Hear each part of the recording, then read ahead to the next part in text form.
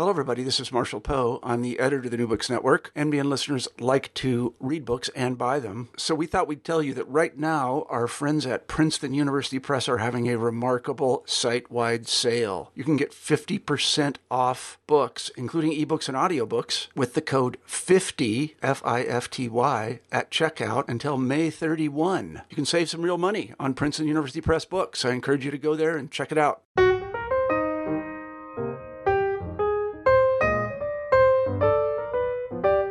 Hello, everyone, and welcome back to New Books and Biography. I'm Mark Clovis, your host for the channel. Today I'm talking with Crawford Gribben about his biography of the 17th century Protestant theologian John Owen, entitled John Owen and English Puritanism, Experiences of Defeat. Crawford, welcome to the show. Hi, Mark. Thank you for having me. It's great to be here. Well, it's great having you on the show. I wonder if you could start us off by telling us something about yourself. Sure. I teach history at Queen's University Belfast.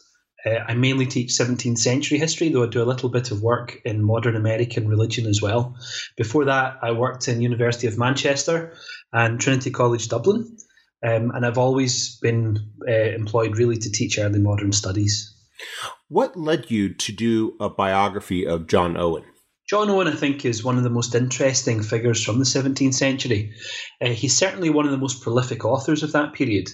He wrote about 8 million words, which were published in around 80 different publications. Mainly he's remembered nowadays as a theologian or as someone who wrote in defense of religious toleration after 1660 in the later part of his life. But in his own day, he was also remembered for his poetry and for his preaching and for his pastoral and administrative work as well. During the middle of the 17th century, these islands went through what many historians have called a revolution, led by Oliver Cromwell after a series of civil wars. The New Republic, which was created in May of 1649, created many opportunities for individuals of often humble background who had real talents and who could use those talents to address the new opportunities that were being created. And Owen took advantage of that situation to rise from some degree of obscurity to becoming one of the most important religious administrative figures of the period. He was Vice-Chancellor of Oxford University. That's the most senior academic position within that university. During the 1650s, he was also involved in protracted discussions about how to settle the question of religion in the New Republic. So given that there was a new state, what kind of religious establishment should it support? And Owen was absolutely at the centre of those discussions. Later in life, when the revolution failed and when the monarchy was returned to England, Owen found himself in a very different kind of position as the leader of a tiny church of around 30 people, but someone who continued to write vociferously and someone who created a very rich body of writing, which has remained in print until the present day, and which now I think attracts more readers than it ever did before. So Owen is an extraordinary figure, and I think one of the challenges in this book was to try to reduce someone of that significance, someone who'd written that much, into a manageable amount. The book, I think, that you mentioned is about 170,000 words long. That's much longer than anything I'd done before, but it felt short, actually, in terms of its ability to capture this extraordinary subject of John Owen. He had this remarkable arc that you've just described, and yet you describe you subtitle the book "Experiences of Defeat." I was wondering if, before we get into more detail about Owen's life, you could explain exactly what you meant by that subtitle and how that informs our understanding of John Owen. I suppose, Mark, that subtitle is maybe a wee bit provocative, in that people who've written about John Owen before, people who've written biography of John Owen, have often tended to adopt a slightly hagiographical view of the subject. So they look at him very much through rose-tinted glasses. They're often individuals or authors who are very sympathetic to Owen's theological or religious position, less often his political position, but that's another question. And they tend to represent Owen in almost a romantic haze, as if somehow the age of the English Revolution, the age of the Puritan Revolution, as it used to be called, could be represented through some kind of rose-tinted romantic hue. In fact, I argue in this book, Owen's experience in life was one of perpetual disappointment, I think, defeat. He was born into a religious culture, the culture of English Puritanism, which had already contracted after its early advances in the 16th century. Of course, he lived through a civil war, which was devastating for all concerned. He buried each of his children and his first wife. Then he committed himself to the success of a revolution which failed. He committed himself to the prosperity and health of Puritan churches or congregations, and later in life he looked at them almost in despair as he realised that they had moved very far from the kinds of positions that he had spent 8 million words defending. So when Owen dies in 1683, he dies really fearing that the entire English Reformation is about to fail, because Charles II is about to give way to his brother, the Duke of York, who was an out-and-out Catholic, and it looked as if the royal family, which was the very heart and soul of the English Protestant imagination, it looked as if the royal family was itself going to revert to Catholicism, and with that, Owen feared the Reformation would be over. So, yes, I suppose the subtitle is a bit provocative, but it does, I think, point to an enduring sense in Owen's life that he was continually struggling for successes that continually eluded him. And I think the most important cause for which he dedicated so much of his life was the cause of these Puritan churches. And I think as they failed in the 1670s and early 1680s, and as the political situation changed so dramatically to make possible the accession of a Catholic king, I think Owen certainly ended his life with very, very real concerns for the future of English Protestantism. In a way, those concerns had been there from the beginning. And if you took a look, I was thinking, as if you took a look at the beginning of his life and at the end of his life, the concerns in some senses were the same. And yet to do it that way misses this remarkable experience of 17th century England that Owen lives firsthand. I wonder if you could take us back to his background, his childhood, and explain a bit who he was and how he came to embark upon this career as a theologian and as a minister. Sure. Well, Owen was born in 1616. We don't know exactly when, but 1616 is 99 years after Luther posted his 95 Theses to the door of the castle church in Wittenberg, an event which, as your interview with Peter Marshall a couple of weeks ago indicated, is often thought to indicate the beginning of the Protestant Reformation. So Owen was born 99 years after that event. And those 99 years had been quite dramatic in terms of English religion and religious politics, partly because the English Reformation had been advanced on a very ambiguous basis. So under the Tudors, the Church of England changed its doctrine but not its style. So it still looked very much like the traditional parish worship that parishioners would have recognised from before the Reformation, even as the ideas which were being preached often changed quite dramatically. Now, this was thought to be a middle way. Queen Elizabeth promoted this as a middle way between two extremes. But for many of what historians call the hotter sort of English Protestants, this was deeply unsatisfactory.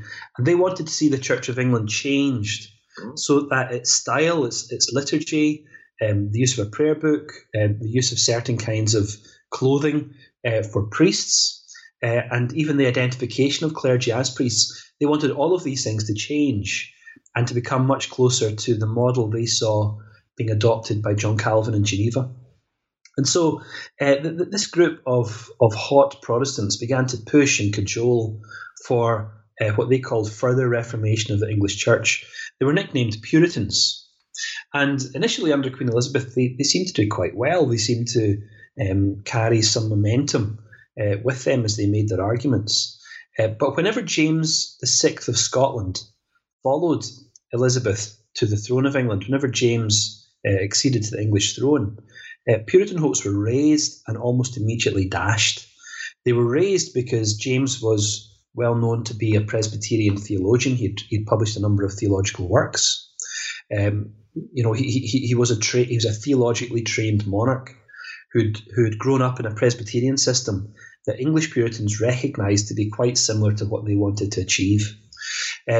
So Puritan hopes were raised, but they were immediately dashed because no sooner had James made it south across the border than he realised that the episcopal system of the Church of England, the system of government by bishops within the Church of England, which was quite different to the much more democratic Presbyterian system north of the border, James realised that this system of government by bishops actually reinforced the power of the king.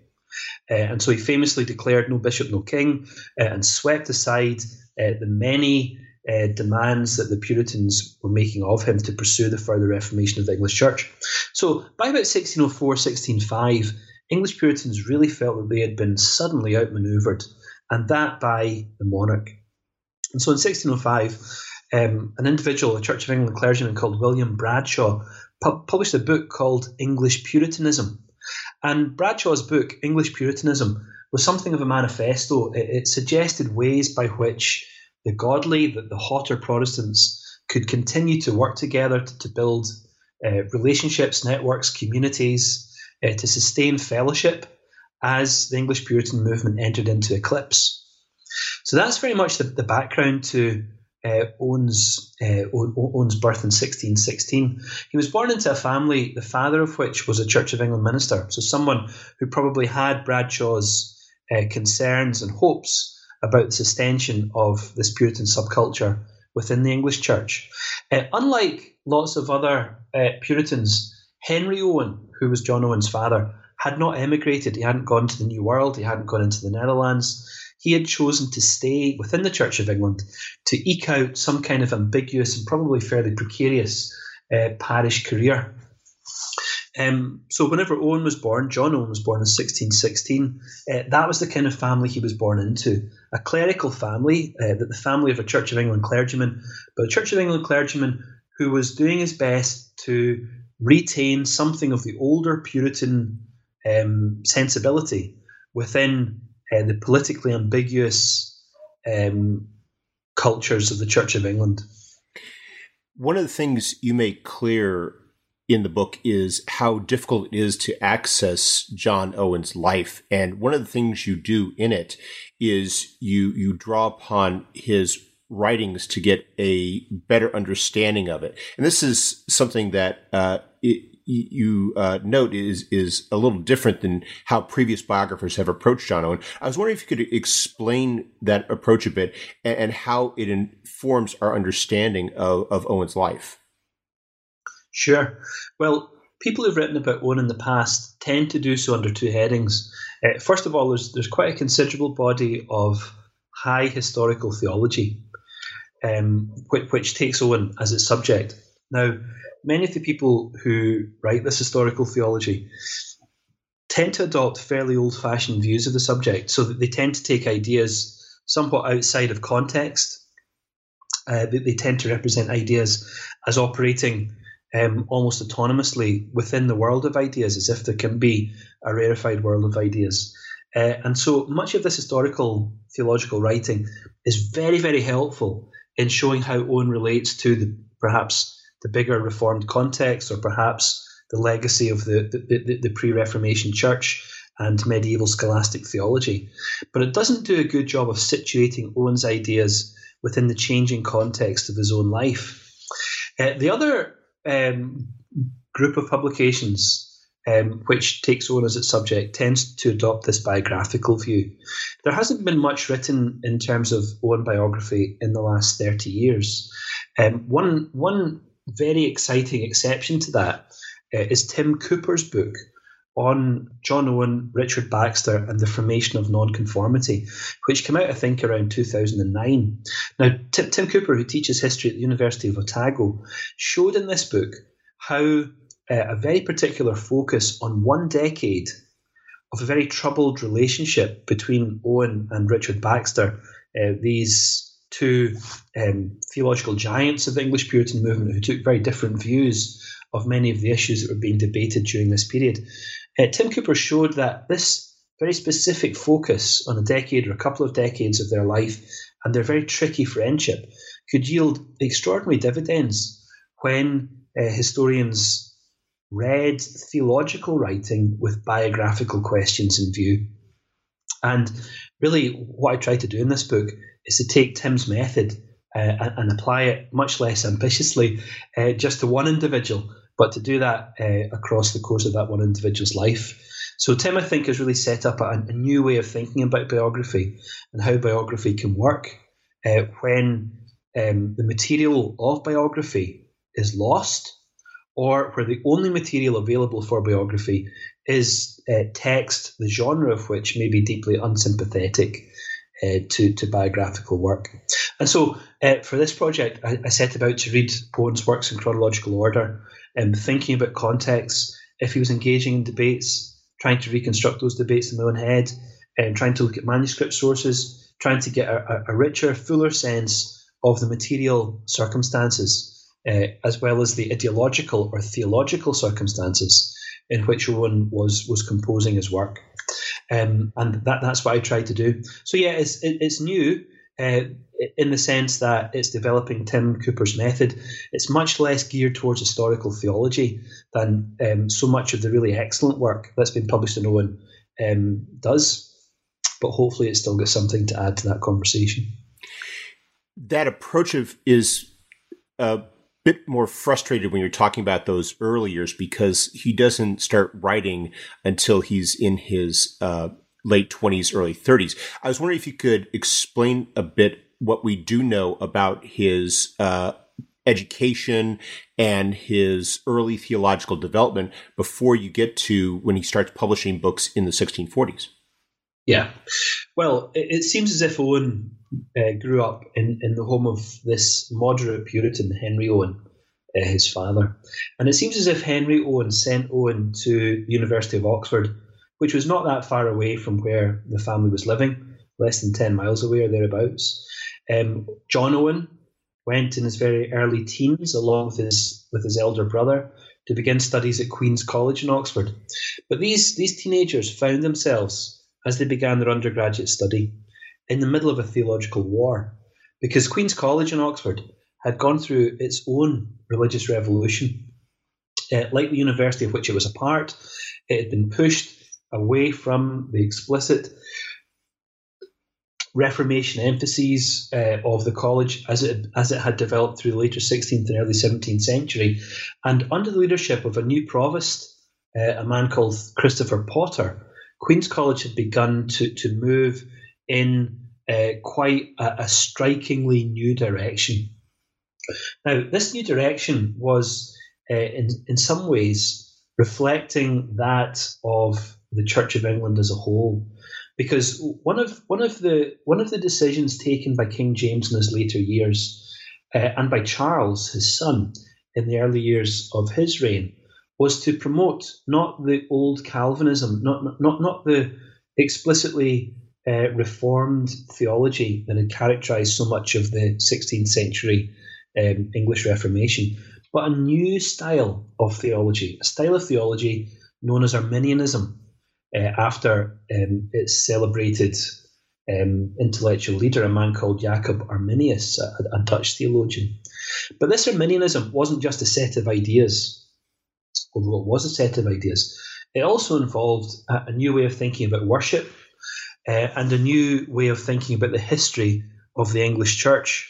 So in a typical Calvinist service, for example, the emphasis would have been on the sermon and in teaching through the sermon. In an Arminian-influenced service of worship, the emphasis would have been much less on the sermon than upon sacraments. Arminians were also pushing for altars to be reintroduced into English churches. They were pushing for clergymen to be dressed in certain kinds of decorative clothing, liturgically significant clothing. And I think most importantly of all, they also wanted English churchmen to rethink their relationship to the Catholic Church. Whereas the older Calvinists had wanted to see the Reformation as very much a break with the unreformed medieval Christianity they associated with the Catholic Church, the Arminians wanted to see continuity as far as possible. Now, within Queen's College, these very rarefied debates about ideas of theology and about the practicalities of worship took on a very divisive form, because the faculty split over this issue of Calvinism versus Arminianism. And in fact, there's records from this period describing faculty members threatening to stab each other as the debate intensified. So there was a real threat of violence within the college. And it must have been a very disorientating experience for this young teenager, John Owen, as he learned through the study of the curriculum, and also as he tried to find his own way, both within the university and within the Church of England, because Owen had gone to Oxford to prepare to become a clergyman within the Church of England. By 1632, he'd taken his BA, and he'd been ordained as a deacon by the Bishop of Oxford, John Bancroft, who was one of the individuals best known for promoting this new liturgical and theological style. In 1635, he took his MA, and in 1637, he decided he had to leave the university. Had he stayed, he would have had to have signed up to the liturgical and theological changes that were taking place, but he couldn't do that. And so at the age of 21, he decided his academic career was essentially over. He felt that he had been shut out of the English Church, and he left and began a period of some depression. Now, it's not quite clear what was behind that depression. Certainly in 1638, Owen found his way back to the Bishop of Oxford to be ordained as a priest. And I think it's very tempting to speculate that his depression was linked both to his sense of failure, his sense of being excluded from the career that he had chosen to pursue, but also I think his sense that the only way in which he could pursue that career was by recognising the legitimacy of the authority of church leaders who were doing their utmost, he might have thought, to reverse the Protestant Reformation and to take England back to Rome. So by the time Owen gets ordained as a priest in 1638, he begins to pursue a private clerical career. In other words, he doesn't become a parish clergyman, but he takes up a chaplaincy position in the home of Sir Robert Dormer, and later in the home of John Lord Lovelace. It's really interesting to think why he did that, because both Robert Dormer and John Lord Lovelace indicated that, that their lives were certainly not the lives of eminent Puritans. And when civil war broke out in August 1642, both those individuals chose to side with the king rather than with Parliament. Owen, by contrast, had decided to move with Parliament. And so he gets shut out of employment in 1642 as well, moves to London, gets some lodgings in Charterhouse, which is one of the most notorious parts of the city at that period of time, experiences something like conversion and begins to write. And that's really when the recoverable John Owen begins. You describe how in his early years entering the ministry, he had turned to people like Dormer and Lovelace, and this gets to one of these points you make in the book, which is that a lot of his career was intertwined with patronage, and how he had these patrons who played a very important role in not only supporting him, but bringing him to broader attention. And this is something that you see, especially as you describe, during the English Civil War. I was wondering if you could perhaps explain a bit what he does during the war and how he comes to assume such a position of prominence by the end of it. Sure. At the beginning of the Civil War, Owen's really a non-entity. Living in London, but he begins to publish books, and he makes a very calculated decision to dedicate his books to people who can do him good. And he publishes his first book, A Display of Arminianism, as it was called, a long book of theological polemic, which he dedicates to a committee operating within the House of Commons that was in charge of allocating parish ministries. And it works. He comes to the attention of this committee and they appoint him to his first parish in Essex. Now, we know quite a lot about what this parish was like, as well as the next parish that Owen went to, which was a neighbouring parish, partly because his next door neighbour, in parish terms, a man called Ralph Jocelyn, a Presbyterian clergyman, kept a voluminous diary of this period. And so we get a real sense of what it was like on the ground to watch Owen pursue patronage, the patronage of local landowners, or the patronage of significant people in the locality who could in some way do him good. Now, by 1648, at the close, at the middle part of the Second Civil War, Owen takes his pursuit of patronage to a new degree, because there was a big siege at the town of Colchester, about 10 miles away from where Owen was based at that point. What happened was that a column of royalist troops had kidnapped a couple of local politicians, and they had taken these politicians into Colchester, which was a walled town, without really having thought about how their being in Colchester could be sustained in the longer term. The city was easily surrounded, was easily cut off from the sea, it was easily cut off in terms of supply. And so Fairfax, General Sir Thomas Fairfax, led the Parliamentary Army, the New Model Army, in pursuit of this column of royalist soldiers with their local political hostages into Colchester. They dug trenches around the city, and for about 10 weeks that summer, July and August of 1648, they pursued a siege of the town.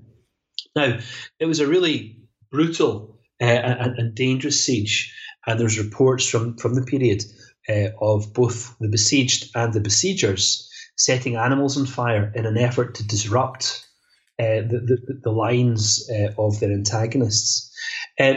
Owen took advantage of this to some extent, but by going down to Colchester, by preaching to the soldiers, by befriending the hostages after Fairfax eventually released them, and then in the autumn and winter of 1648, coming to the attention not just of General Fairfax, the leader of the New Model Army, the Parliamentary Army, but also to one of his most significant friends, a man called Oliver Cromwell. Now, why this is significant is that several weeks, probably around early December, mid-December 1648, Owen was invited to preach to MPs in what was a fairly standard kind of religious service in the 1640s. But what no one could have reckoned at that point was that the date which the invitation had given to Owen to travel to Westminster to preach to the MPs was the day, or rather would be the day after, the execution of the King, Charles I. In other words, you could say it was England's very first day as a republic. The end of January 1649, Owen preached this commemorative sermon to MPs, describing in providential terms what had just happened and explaining to them how the execution of the king was actually part of God's plan for the nations at the end of time. And so this very robust defence of parliamentary action in executing the king saw Owen become ever more closely identified with his new patron, Oliver Cromwell, who in the months after January 1649 would come to be the most significant leader of the Republican Party as that new regime took shape in the aftermath of the Second Civil War. You point out it wasn't just Cromwell who was impressed by his sermon, that Parliament invited him back to preach during the next fast day. So they generally responded very well to what he was saying, and he is receiving that support. Although, as you point out, it really is difficult to find in 1649 a better patron in England, in all of England, than Oliver Cromwell. That's right. Cromwell opens up a huge number of opportunities for Owen, and it becomes the most significant and also one of the most problematic of Owen's relationships in the 1650s. So one of the most important invitations that Cromwell gives to Owen is to invite Owen, or actually compel Owen, to attend the invasion of Ireland in 1649. So Cromwell led a column of, I think, around 18,000 troops, which landed in Dublin in August 1649, which divided into two and which swept up and down the east coast of Ireland and then into the centre of the island in an effort to subjugate the royalist defence that remained on that island.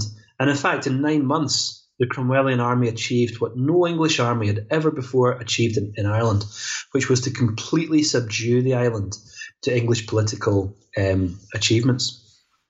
1 year later, Owen also accompanied the army in its invasion of Scotland. That was a quite different experience of invasion, and I think also he was horrified by some of the things that he had witnessed during the invasion of Ireland, and he spoke quite movingly, actually, about the horrors that he had seen on the streets of Dublin. Now, of course, by 1651, two of his brothers had also seen military action in Ireland, and one of them had died there. So Owen himself had begun to be touched by the reality of revolution before perhaps it had been something he could preach about. By about 1650-51, it was something he'd begun to experience personally. And as he experienced it personally, he retreated somewhat from the high theological defence of the English Republican agenda, and I think began to nuance his view of Cromwell and the Cromwellian regime, partly because the Cromwellian regime was growing more socially conservative, but also, someone like Owen might have thought, it was moving further away from the godly ideals that many of the Puritans had referred to in their early defences of this new regime. This nuanced approach that you described, though, didn't inhibit his rise, because it was after his return that he is appointed the Dean of Christ Church and assumes a role in the administration of the University of Oxford. That's right. So it's only about, 13, 14 years after Owen had left Oxford in despair of any future academic career there, that he's invited to come back, first of all, as Dean of a college, Christ Church, and then in 1652 to become Vice-Chancellor of the entire university, the most senior academic position that there is there. But I think Owen seems to have struggled at Oxford. I think partly because nothing had prepared him to take up such a senior administrative position. When he had preached to soldiers en route to war in Ireland, or when he had preached to soldiers who were actually on the field during the Scottish invasion, he was able to present issues in very morally binary ways. Things were very black and white for him. But, faculty politics are never black and white. They're very ambiguous.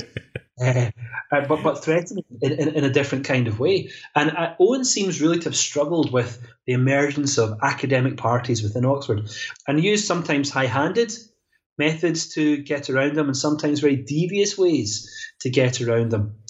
One of the things that Owen did whenever he wanted to push through a particular resolution was to make sure that the committee considering that resolution met on the 25th of December, knowing that the Conservatives who sat in that committee would far rather be home eating their turkey dinner and celebrating Christmas than sitting at a table with his grim and glowering Puritan disposition.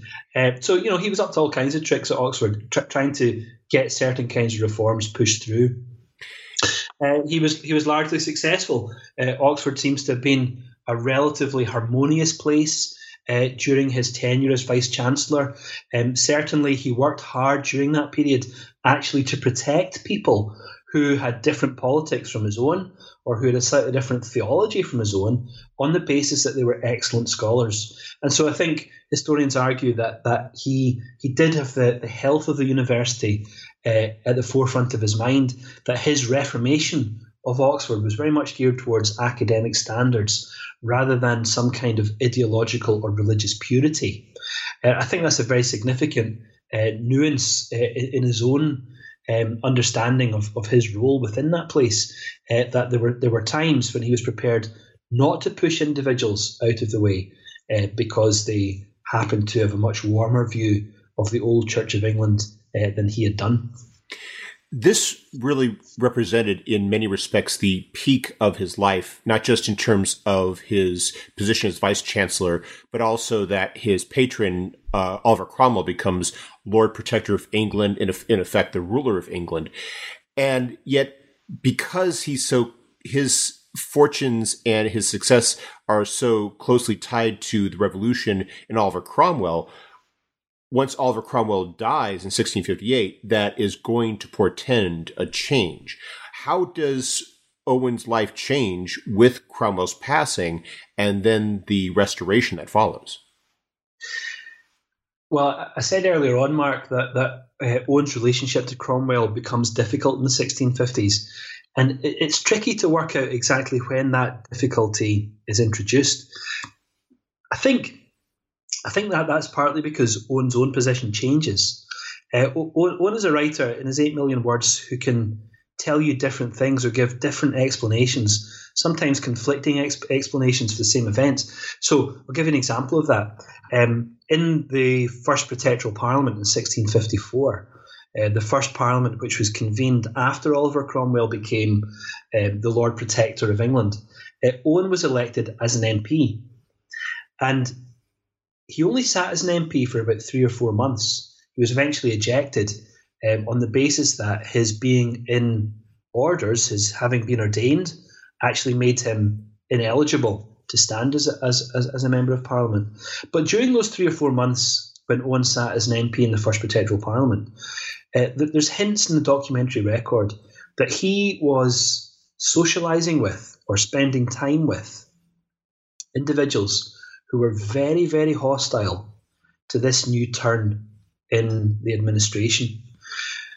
The years from 1649 to 53 were seen by many individuals as the golden years of the Republic. The move to the recognition of a single leader as a figurehead for the nation, as the Lord Protector was, that move, which happened in 1654, was seen by these individuals as somehow a backsliding away from the attainments of the earlier years of the Republic. And Owen, as an MP, identifies with critics of the Protectorate. Now, he still depends upon Owen Owen still depends upon Cromwell to be sustained as Vice-Chancellor of Oxford, for example. And that relationship continues until about 1656-57, when Owen begins to give these coded criticisms of some of the happenings within the Lord Protector's household. The Lord Protector's household had begun to sponsor dances, operatic entertainment.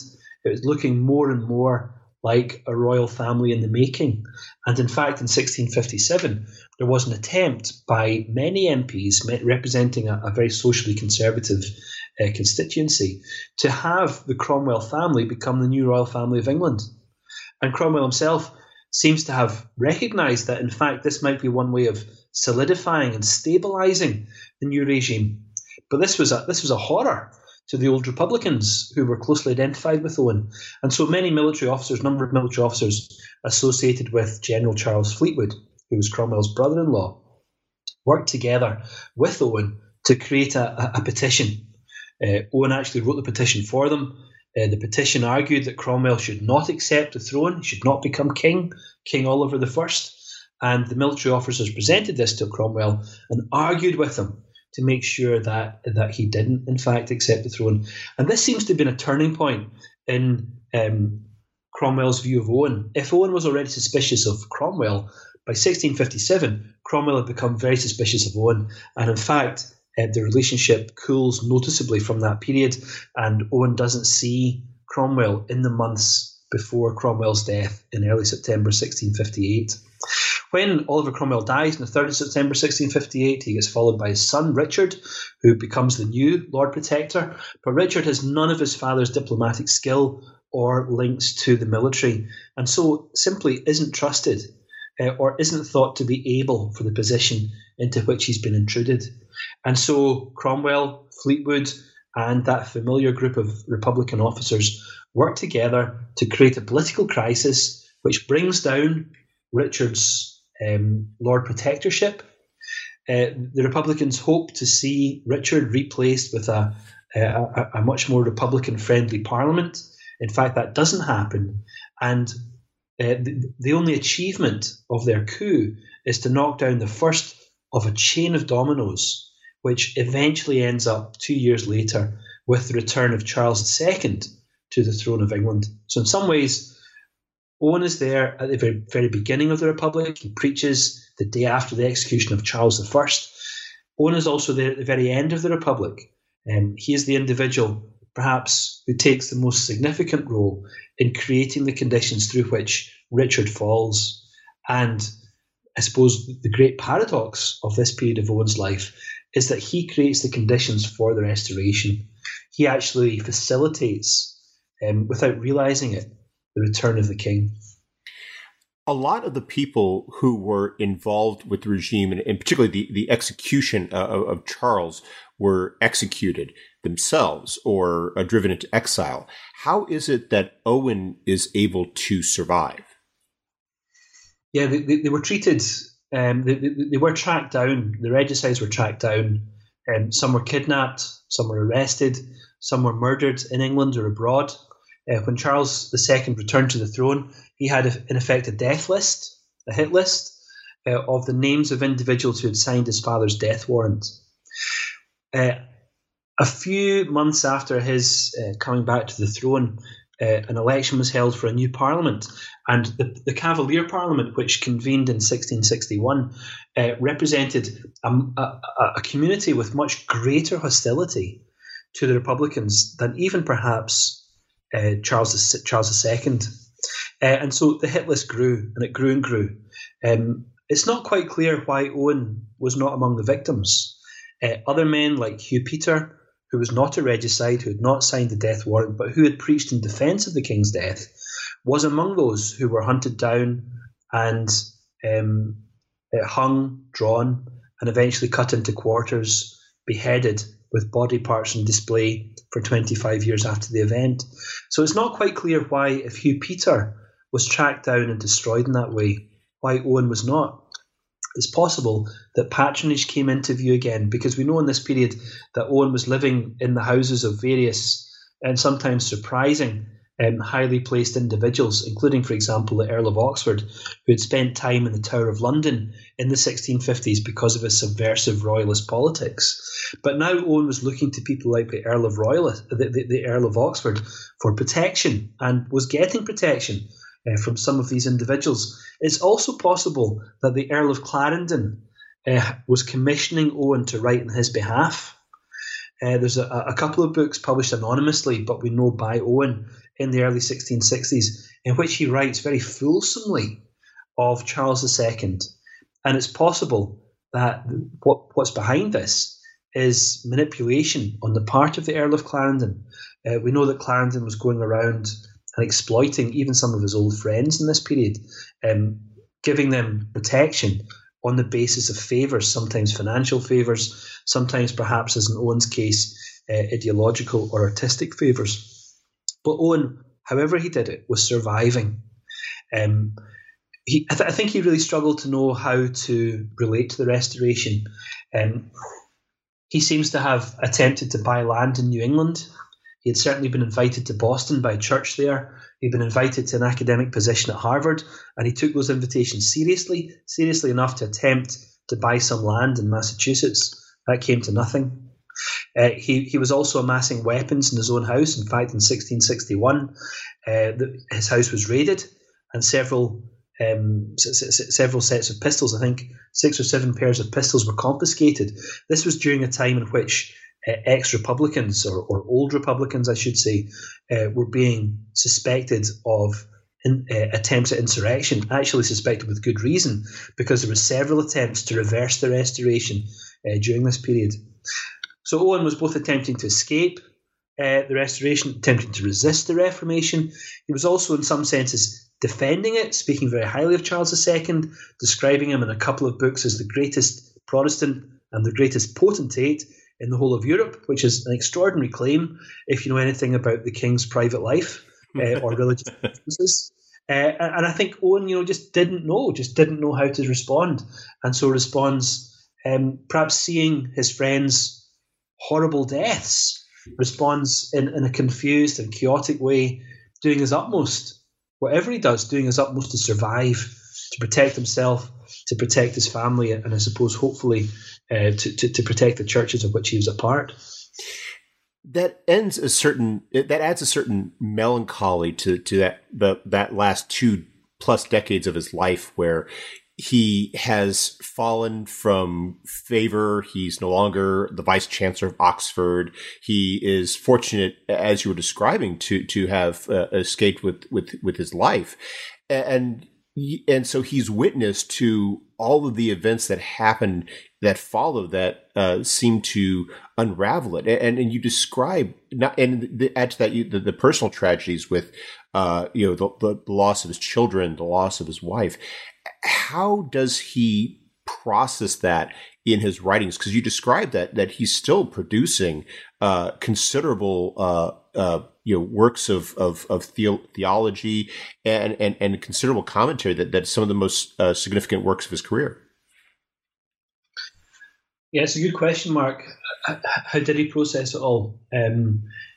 Owen seems to have been a deeply private individual. He doesn't write confessionally. He doesn't write self-reflection. He doesn't write letters, as far as we know, that describe in detail his emotional response to these things. He hasn't left behind him any personal papers which would describe the way in which he responded to these things, at least not as far as we know. Perhaps the only glimpse we can get into Owen's response to these events is to compare two portraits. A portrait of him recently rediscovered in Dr. Williams' library. This actually is the portrait in the front of the book, on the hardback cover of the book. A portrait of Owen in the middle 1650s, in his Oxford regalia, looking very well fed, very well watered. He's a man of substance and girth, obviously a man of power. The way in which he's dressed, with academic robes, certain kinds of gloves, his hand is in the book.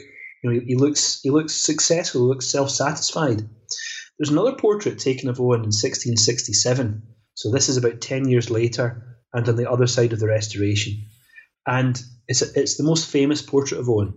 It's essentially black and white. He's dressed in black, he's got a white shirt on, he's got a black skull cap on. His face is very pale. His face is very thin. He looks haunted.